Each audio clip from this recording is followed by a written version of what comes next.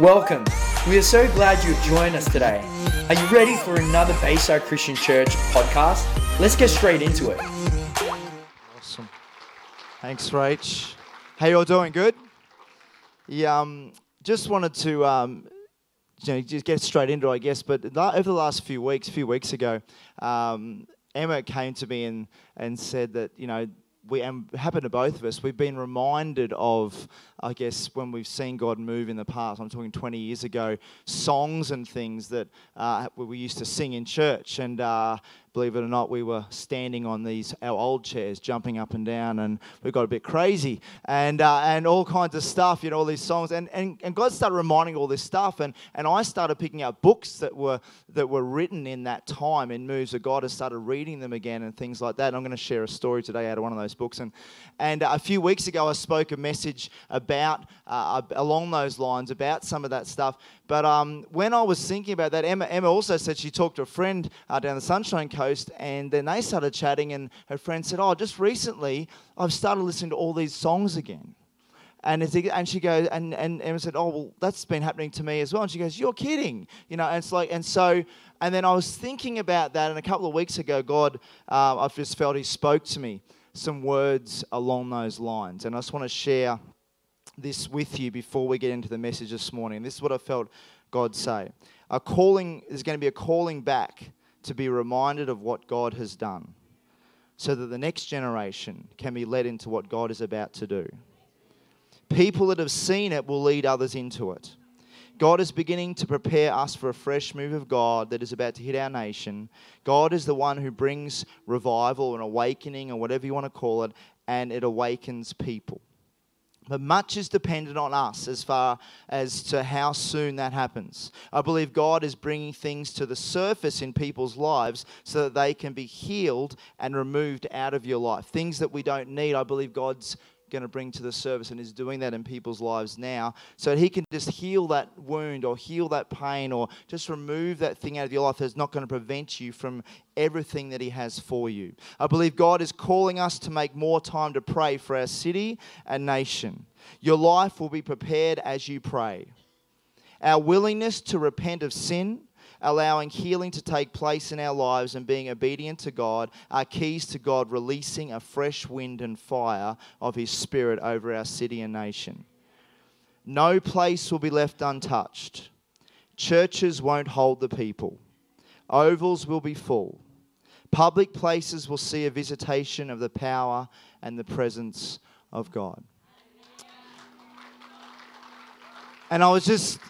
I just wrote all that stuff down a few weeks ago before I last spoke that message. And if you were here a couple of weeks ago on a Sunday night, I shared that, and I'm going to share some of what I shared that night as well this morning. I know many of you wouldn't have been in that service. Last time I talked about being comfortably uncomfortable, and I'm going to share a few thoughts around that today as well. But just before we sit down, I just feel to pray this morning. Lord, I just pray today that You're already speaking to hearts in this place. In the moments of that third song, Lord God, when we sang that song that is many years old, Lord God, Your presence filled this place. And people felt You that maybe haven't felt Your presence and power before. So, Lord, I pray today that You would break open every stony heart. And I pray our hearts to be soft and ready to receive what You want to speak today and what You want to say today. That we will be ready to respond today to whatever You call, whatever You want to say to us, that we be ready to meet with You and to hear Your voice this morning. I thank You for it in Jesus' name. Amen. You can take your seat this morning. Comfortably uncomfortable. I talked about that a few weeks ago. And just along those lines, today I want to change it a little bit, but I want to speak to you, and the title I'm using is Being Stuck in a Box. Ever been stuck in a box? You have? Excellent. I think I was once as well. I remember my son Riley got stuck in a box once. Some friends of his put him in a box. He thought it was great fun, but he wasn't there too long. I guess if you got stuck in a box though and couldn't get out, that could be a problem. But our lives, we can sometimes get ourselves stuck in a box. Sometimes we can actually put God in a box as well. We might talk a bit about that as we go along. But there's times in our lives where we have the opportunity to encounter God and to also be involved with someone else encountering God. And there's moments in a meeting, there's moments in our lives where when we have a moment with God, it's always a moment of an encounter that brings you closer to Him. It can happen in a moment in a song.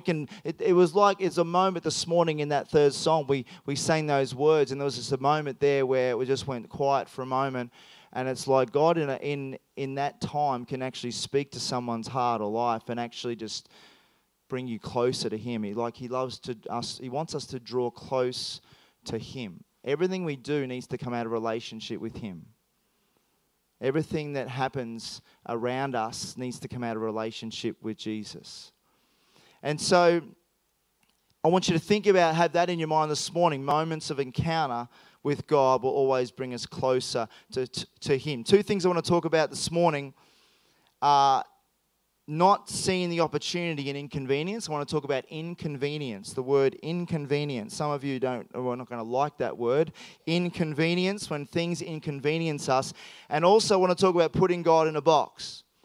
So let's talk about inconvenience, because inconvenience or putting God in a box are two things that will prevent us from encountering Him or prevent us from receiving what God has for us, or will keep us sometimes at a distance from what God is doing. Inconvenience, in the Cambridge English Dictionary, there's many definitions of it, but simply says this: it's a state or an example of problems or trouble, often causing a delay or loss of comfort. Loss of comfort. Who loves having a loss of comfort? Not too many people. Inconvenience is when things aren't working towards your plan, when they aren't going your way, when something interrupts your day. Who hates it when something interrupts their day?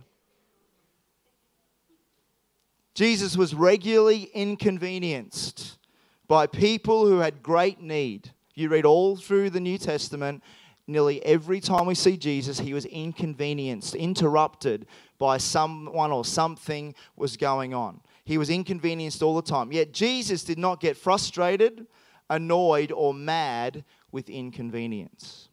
You notice he didn't, people would come to Him, actually the opposite would happen. The Bible would say He had compassion on the crowd. He was tired. There's times when He just wanted to go by Himself away. He's been preaching all day, speaking all day, hundreds of people being healed, and then He walks around the corner over a mountain, and there's crowds of thousands there who had just come to meet Him because they had great need. And it could have been a great inconvenience. Probably was a great inconvenience, but the Bible says, but He had compassion on the crowd. There was times when He went away by Himself to prepare and do all that kind of stuff, but there were so many times where He was inconvenienced, and yet it didn't annoy Him, it didn't get Him mad, He didn't get frustrated, He didn't take it out on people. His heart was for people, and so the inconvenience didn't affect Him. There's a story I want to read that highlights some of this, and I want you to put yourself in this picture in a moment. There's a story a lot of you have probably heard it before, and regarding two miracles that happen.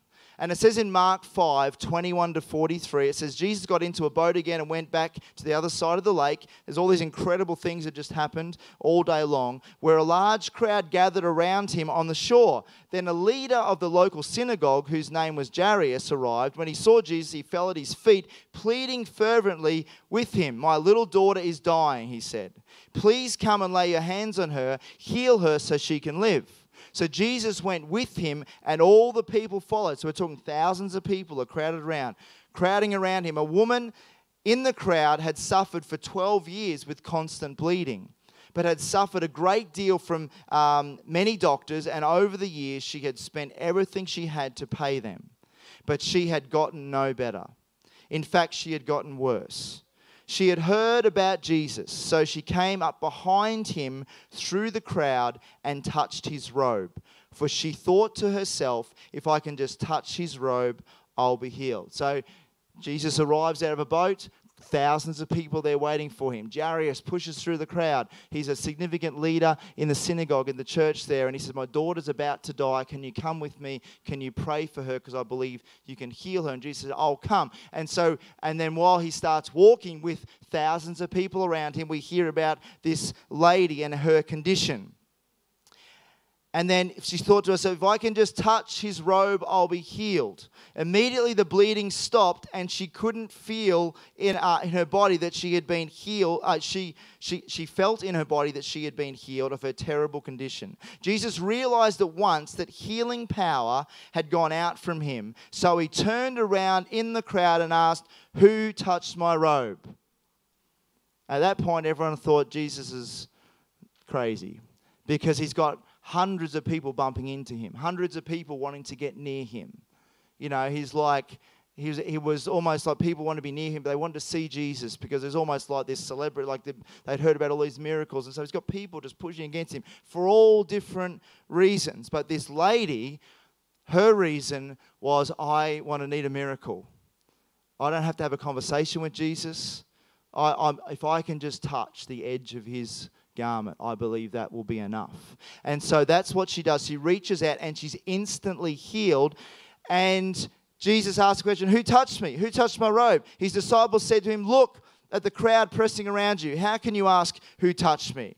But he kept on looking around to see who had done it. Then the frightened woman, trembling at the realization of what had happened to her, came and fell to her knees in front of him and told him what she had done. And he said to her, "Daughter, your faith has made you well. Go in peace, your suffering is over." And while he was still speaking to her, messengers arrived from the home of Jairus, the leader of the synagogue. They told him, "Your daughter is dead. There's no use troubling the teacher now." So she gets miraculously healed. Other sick people were also pressing around Jesus who weren't healed. The difference was she touched Jesus with faith and received her healing. Where they just wanted to get close to Jesus, not knowing how to receive their healing, didn't come with faith because they didn't know. They thought, "Oh, Jesus will have to do something." She wasn't going to wait for Jesus to see her because he wouldn't have seen her. She just said, "I'm going to press through the crowd and touch Jesus with faith," and she received a miracle. And then, straight after that happening, messengers come to Jairus and said, "Your daughter's died." While all that stuff's going on, while the delay happened, while Jesus went off and healed someone else and stopped and said, "Hang on, who touched me?" Because this, you read it quick, but it would have taken a little bit of time. And all this stuff, and there's crowd around, and he finds out the news that your daughter has died. Let me change the scenario for a minute. Let's put ourselves in this scenario. Let's say it's your daughter. Let's say it's your son, your father, your mother, your brother, your sister. Let's say it's one of your family members. And let's say you've rung the doctor. They're very sick. They're gonna die unless some medicine comes. And so you ring the doctor, and the doctor says, "Yes, I'll come." And he's got what they need, and he says, "Yeah, I can treat this. Can be treated, and this will work." And so the doctor's on the way. On the way, the doctor gets a phone call and says, "Oh, there's a person just around the corner who's they're in great need." And so the doctor says, "Okay." And so the doctor stops on his way, and he has also some medicine for that person. Like Jesus stopped for this lady who had reached out in faith. Someone reached out to the doctor. It was on the way to your need, and he stops and gives the medicine to the other person, and they get well. And then all of a sudden, your family member gets worse, and maybe your family member dies. How would you feel? What would you say to the doctor? That doctor should be sacked. That doctor should. I'm going to put all over social media. You'd be grieving. You'd be hurting. You'd be like mad.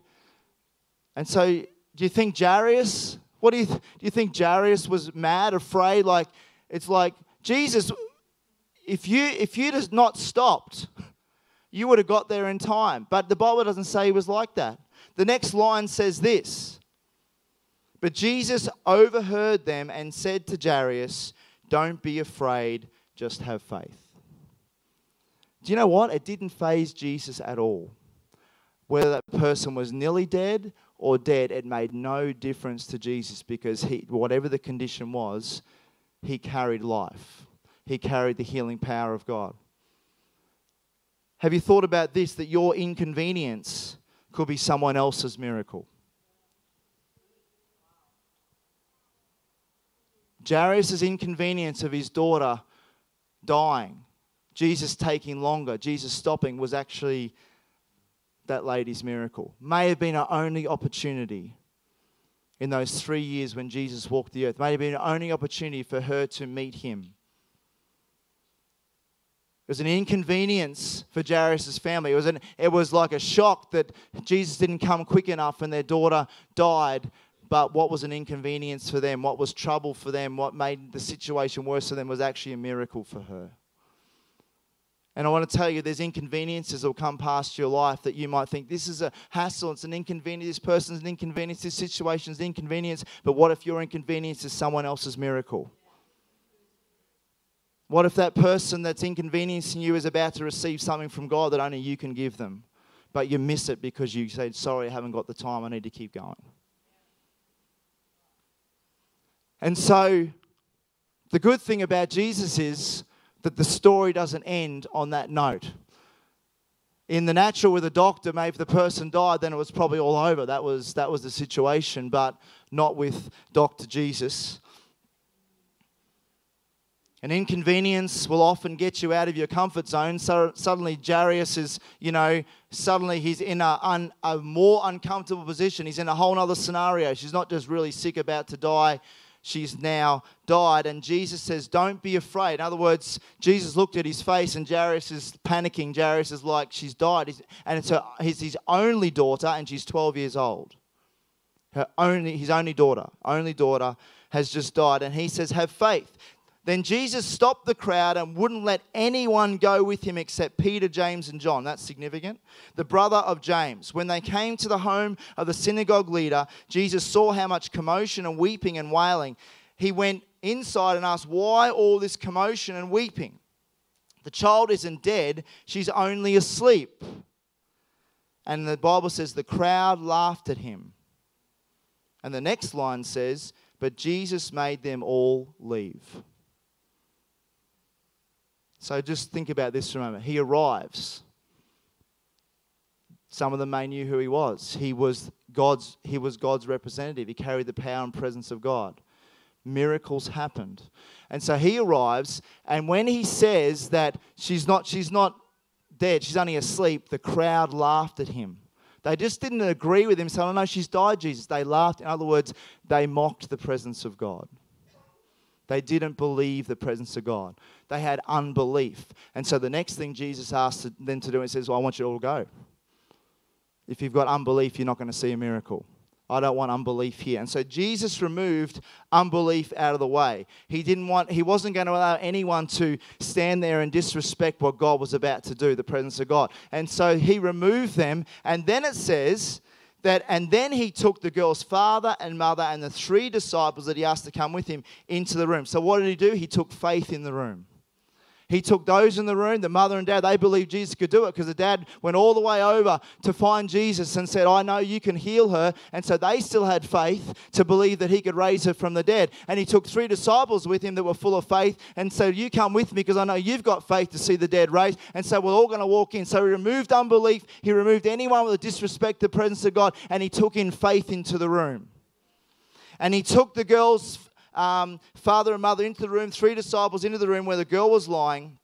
Holding her hand, he said to her, Talitha kum, which means little girl, get up. It was so simple. He just told her to get up. That was it. And the girl, who was 12 years old, immediately stood up and walked around. They were overwhelmed and totally amazed. Jesus gave them strict orders not to tell anyone what had happened, as if that was going to happen. And then he told them to give her something to eat. Doesn't matter how bad the situation gets, Jesus can always do a miracle in the midst of it. It doesn't matter what you're facing. It doesn't matter how bad it gets. Don't let inconvenience stop you from seeing miracles happen. Your inconvenience could be someone else's miracle. Miracles aren't just meant for us as well. Sometimes God wants us to be involved with people's miracles, their lives, their salvation. And often it doesn't happen without our involvement. And so sometimes God will deliberately allow inconvenience to happen in our lives and uncomfortable situations to happen in our lives where we have to step out of our comfort zone to help someone else. And that's the area of faith. You're not stepping in your own strength. You're stepping out into faith. And then when faith is activated, miracles happen. And so Your inconvenience can be someone else's miracle. Here's a true story. I remember this story years ago at Planet Shake as a speaker came from America, and he was telling a story that happened to him. And he said he was walking, it was at a train station. He was in America. He was about to catch a train. Sorry, it wasn't. It was an airport in America about to catch a plane. And he's standing there waiting, had a little bit of time.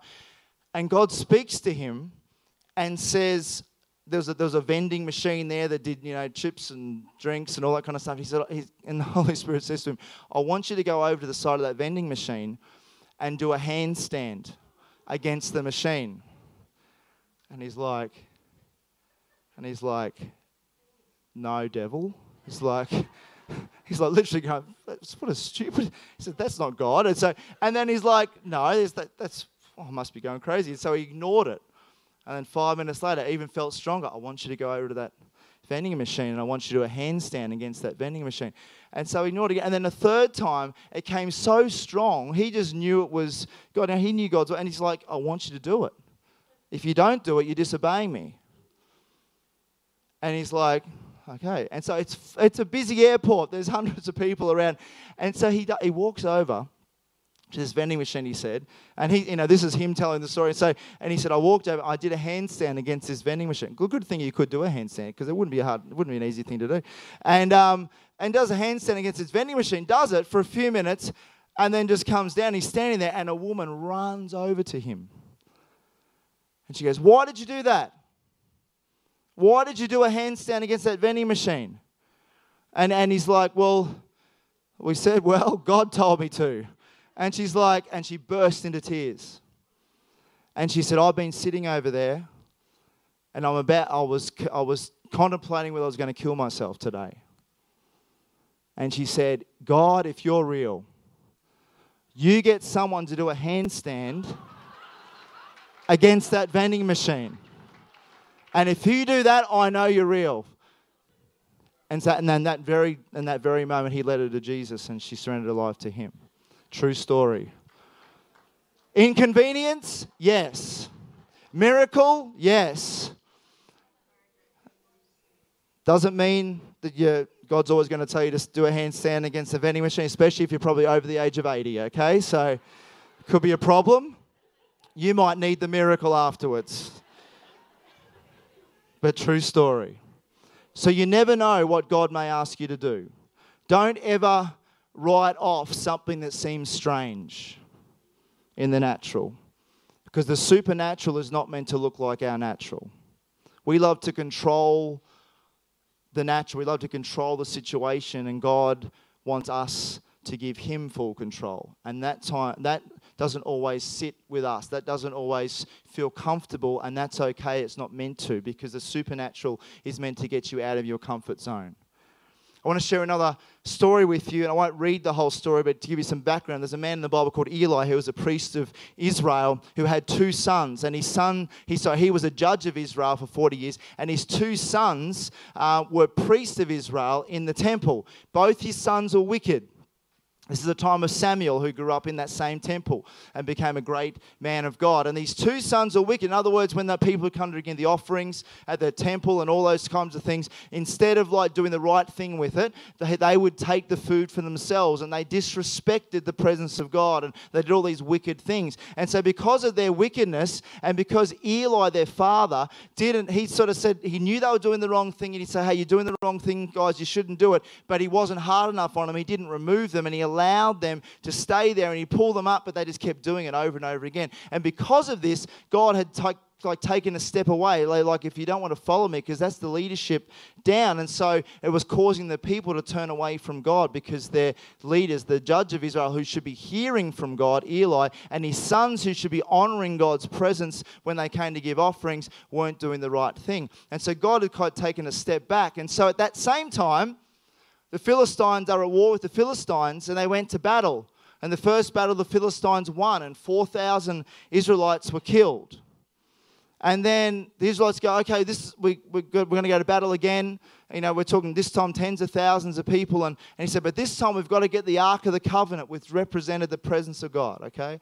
And so they said, we've got to bring the Ark of the Covenant into the battle. And so they march into the battle. And the Bible says in in 1 Samuel, you can read this whole account. Chapter 4, it says that the Philistines saw the Ark of the Covenant coming, recognized what it was, and they said that they're bringing the Ark of the Covenant, the presence of God.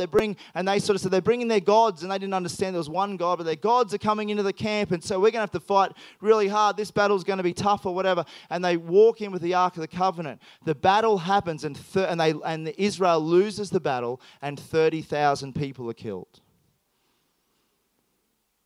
Not because the ark didn't have power, because of their disobedience, He wasn't fighting with them because they haven't repented of their sin. And so in the middle of that battle, his two sons, the priests, were both killed in that battle.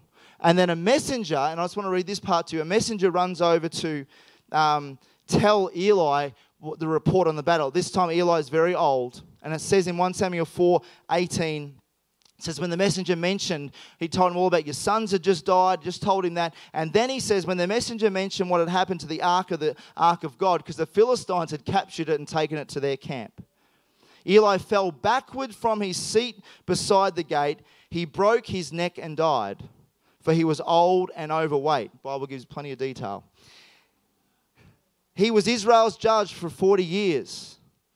Eli's daughter-in-law, so one of the priest's sons, the wife of Phinehas, that was one of his sons, was pregnant and near her time of delivery. When she heard that the ark of God had been captured and that her father-in-law and husband were dead, she went into labor and gave birth. She died in childbirth, but before she passed away, the midwives tried to encourage her. Don't be afraid. They said, you have a baby boy. But she did not answer or pay attention to them. Now, this is the part I'm just reading this story in preparation, what I'm going to read in a moment, a story. She named the child Ichabod, which means, where is the glory? For she said, Israel's glory is gone. She named him this because the ark of God had been captured and because her father-in-law and husband were dead. Then she said, the glory has departed from Israel, for the ark of God has been captured. It's a whole sad story.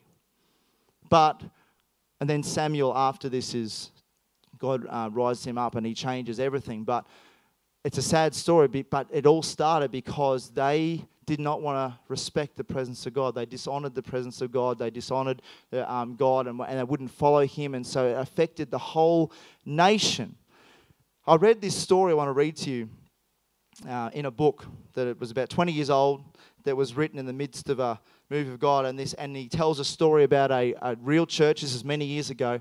And it flows along with respecting the presence of God. I want to read this not because we don't, but because it's a reminder in our personal lives and in our church that honoring God's presence and his power is foremost.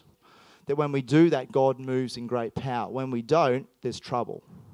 And so, listen to this story. I remember, this is a pastor in America telling this story. I remember reading about a church where the power of God flowed in wonderful streams of glory. The people enjoyed rich, full worship and of exuberance and joy. When they said, praise the Lord, they meant it with all their hearts. Their words didn't resonate like a sounding brass or tinkling cymbal we hear in so many Christian circles today. They sang songs with meaning, and the Spirit of God moved so powerfully during the song services that people often got up on their own without an altar call and walked to the altar to pray. When the old silver-haired pastor finally stood to preach, no one noticed that his voice was almost gone from years of heartfelt, spirit-inspired preaching. He preached with depth and a rich sense of the grace of God, strengthened by the certainty that there were intercessors and prayer warriors praying for him for those in need. These praying men and women knew how to touch God. They had spent much of the week secreted away in prayer closets or bedrooms, praying and interceding. Oh God, when our pastor stands to minister, let the anointing be on him. Let your power be there to draw people to you. They weren't interested in being elevated above others. Neither did they want to be seen or heard by appreciative audiences. Their greatest joy and the source of the fulfillment came when they got alone with God and prayed fervently until God saved souls. When the old pastor decided to retire, the history of the church was forever changed. Little did the people understand that not only was the ministry of their beloved pastor ending, but the vitality of the church was also coming to an end. Over the years, they had known the depths of rich anointing and outpouring of the Holy Ghost. Solid Bible preaching and godly leadership had embedded the strong foundation in most members of the congregation, drawing them even closer to the Lord and His will. Unfortunately, this was not true for all members of the congregation. The individuals on the pulpit committee felt that certain changes needed to be made. When they began their search for a new pastor, they all agreed to look for a very young man. They also agreed that it was time to do away with some of the emotionalism in worship, especially the groaning and travailing of the intercessors. The committee had no difficulty in finding a preacher who met their qualifications. Sadly, they never bothered to ask God what His qualifications might be. The candidate chosen by the pulpit committee perfectly matched their list of qualifications. When he preached, there was little of an irritating emotionalism they had so wanted to avoid, and the congregation seemed amazingly docile. The committee found the place quite refreshing. One irritation did remain, however. The former pastor's most faithful and elderly intercessor continued to rise from a pew at the end of the service and kneel down on the carpet at the same two worn spots where her fragile knees had knelt for so many decades to plead for the souls of the lost. The new pastor was quite uncomfortable with this intercession of the elderly saint. Indeed, the altar call, when this godly woman began to intercede before God and publicly travail, "My God, send us revival. My God, give us souls this morning. Don't let souls leave here and go to hell," was the most difficult part of his duties. So disturbed was the new pastor that he strongly considered discarding this politically incorrect, they're two words we hear today, and somewhat primitive religious ritual from the order of service. He felt that there was something spooky about it all. The former pastor, on the other hand, had looked forward to this dear saint's prayer, knowing that it poured from the heart of God. It was the Spirit of God praying and travailing through this godly woman. Unfortunately, no one in Bible college had ever covered these subjects with the new pastor of the church. The young pastor endured this public spectacle for almost 6 months, but one Sunday morning, after he had finished his sermon, he took action. As usual, the dear old sister was down on her knees, travailing. So lost was she in intercession that she didn't even realize that the pastor had ended the sermon without giving an altar call. "Oh God," she cried, her little wrinkled face wet with tears. The young pastor tapped the elderly intercessor on the shoulder and said, "Honey, there won't be any more need for that. We don't want that in this church because it hinders newcomers from coming. They just don't understand it." The pastor didn't know it, but by his ignorant action that day, he posted an ancient Hebrew name, Ichabod, over the front door of the church. That means the glory of the Lord has departed.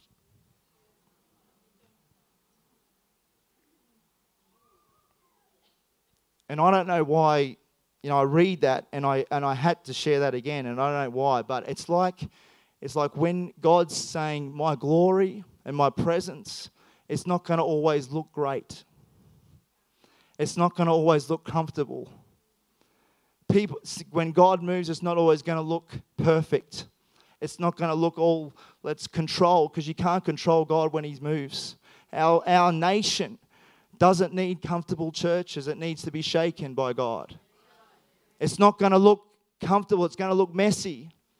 It's not going to stay in churches. It's going to be on streets. It's going to be on corners. It's going to be in shopping centers. It's going to invade places. It's going to be in your home. It's not going to look comfortable.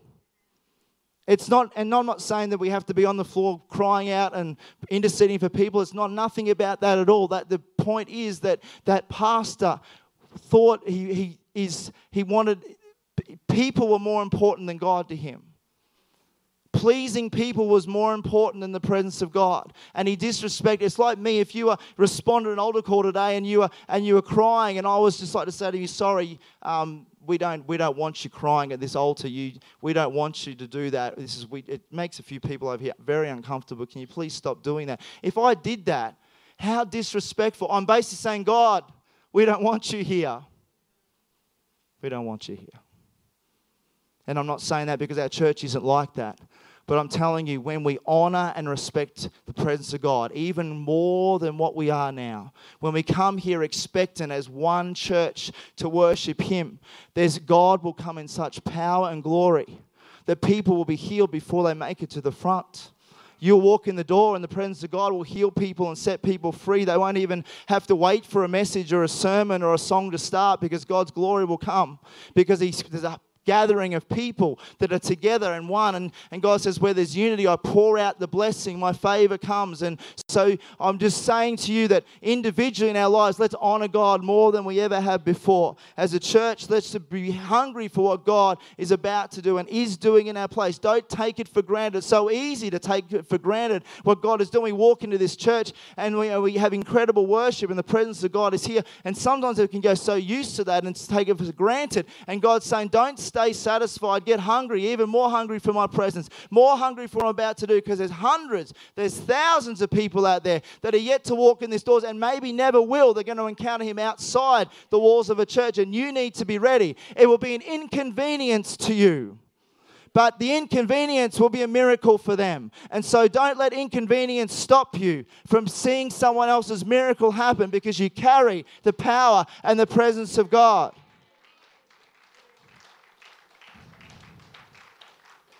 He was wanting to control God and put God in a box. We haven't got too much time left, so let me just race through this last bit. It's so easy to put God in a box. Sometimes it's, the religious leaders did that in Jesus' time. They made up 600 new laws to control the people, basically, the Pharisees and Sadducees, and they would control the people. And so Jesus came, though, and He basically changed all that. He broke their man-made laws. They didn't do it the way they thought He should. And so He just did it a totally different way, and that made them uncomfortable. That shook them up. Jesus' greatest threat wasn't the devil or demons or whatever. He would just cast them out. It was actually His greatest threat or opposition was religious people that trying to control what God was trying to do. And so we've got to be careful to never ever put God in a box saying God moves this way or does this way, this will happen this way. And it's almost like without even trying to do it, you can do it without even knowing about it. Jesus deliberately did things differently all the time.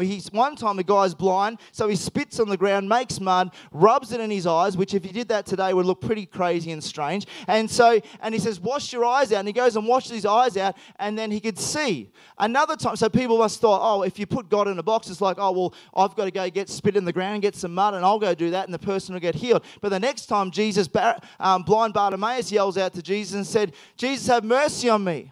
And he says, what do you want? And he said, I want to see. And he says, see. Your faith has made you be able to see. And he was instantly healed. Now you go, why did Jesus go through all the mud and the spit and all that kind of stuff? He could have just said, be healed. Because He doesn't want to do things the same all the time.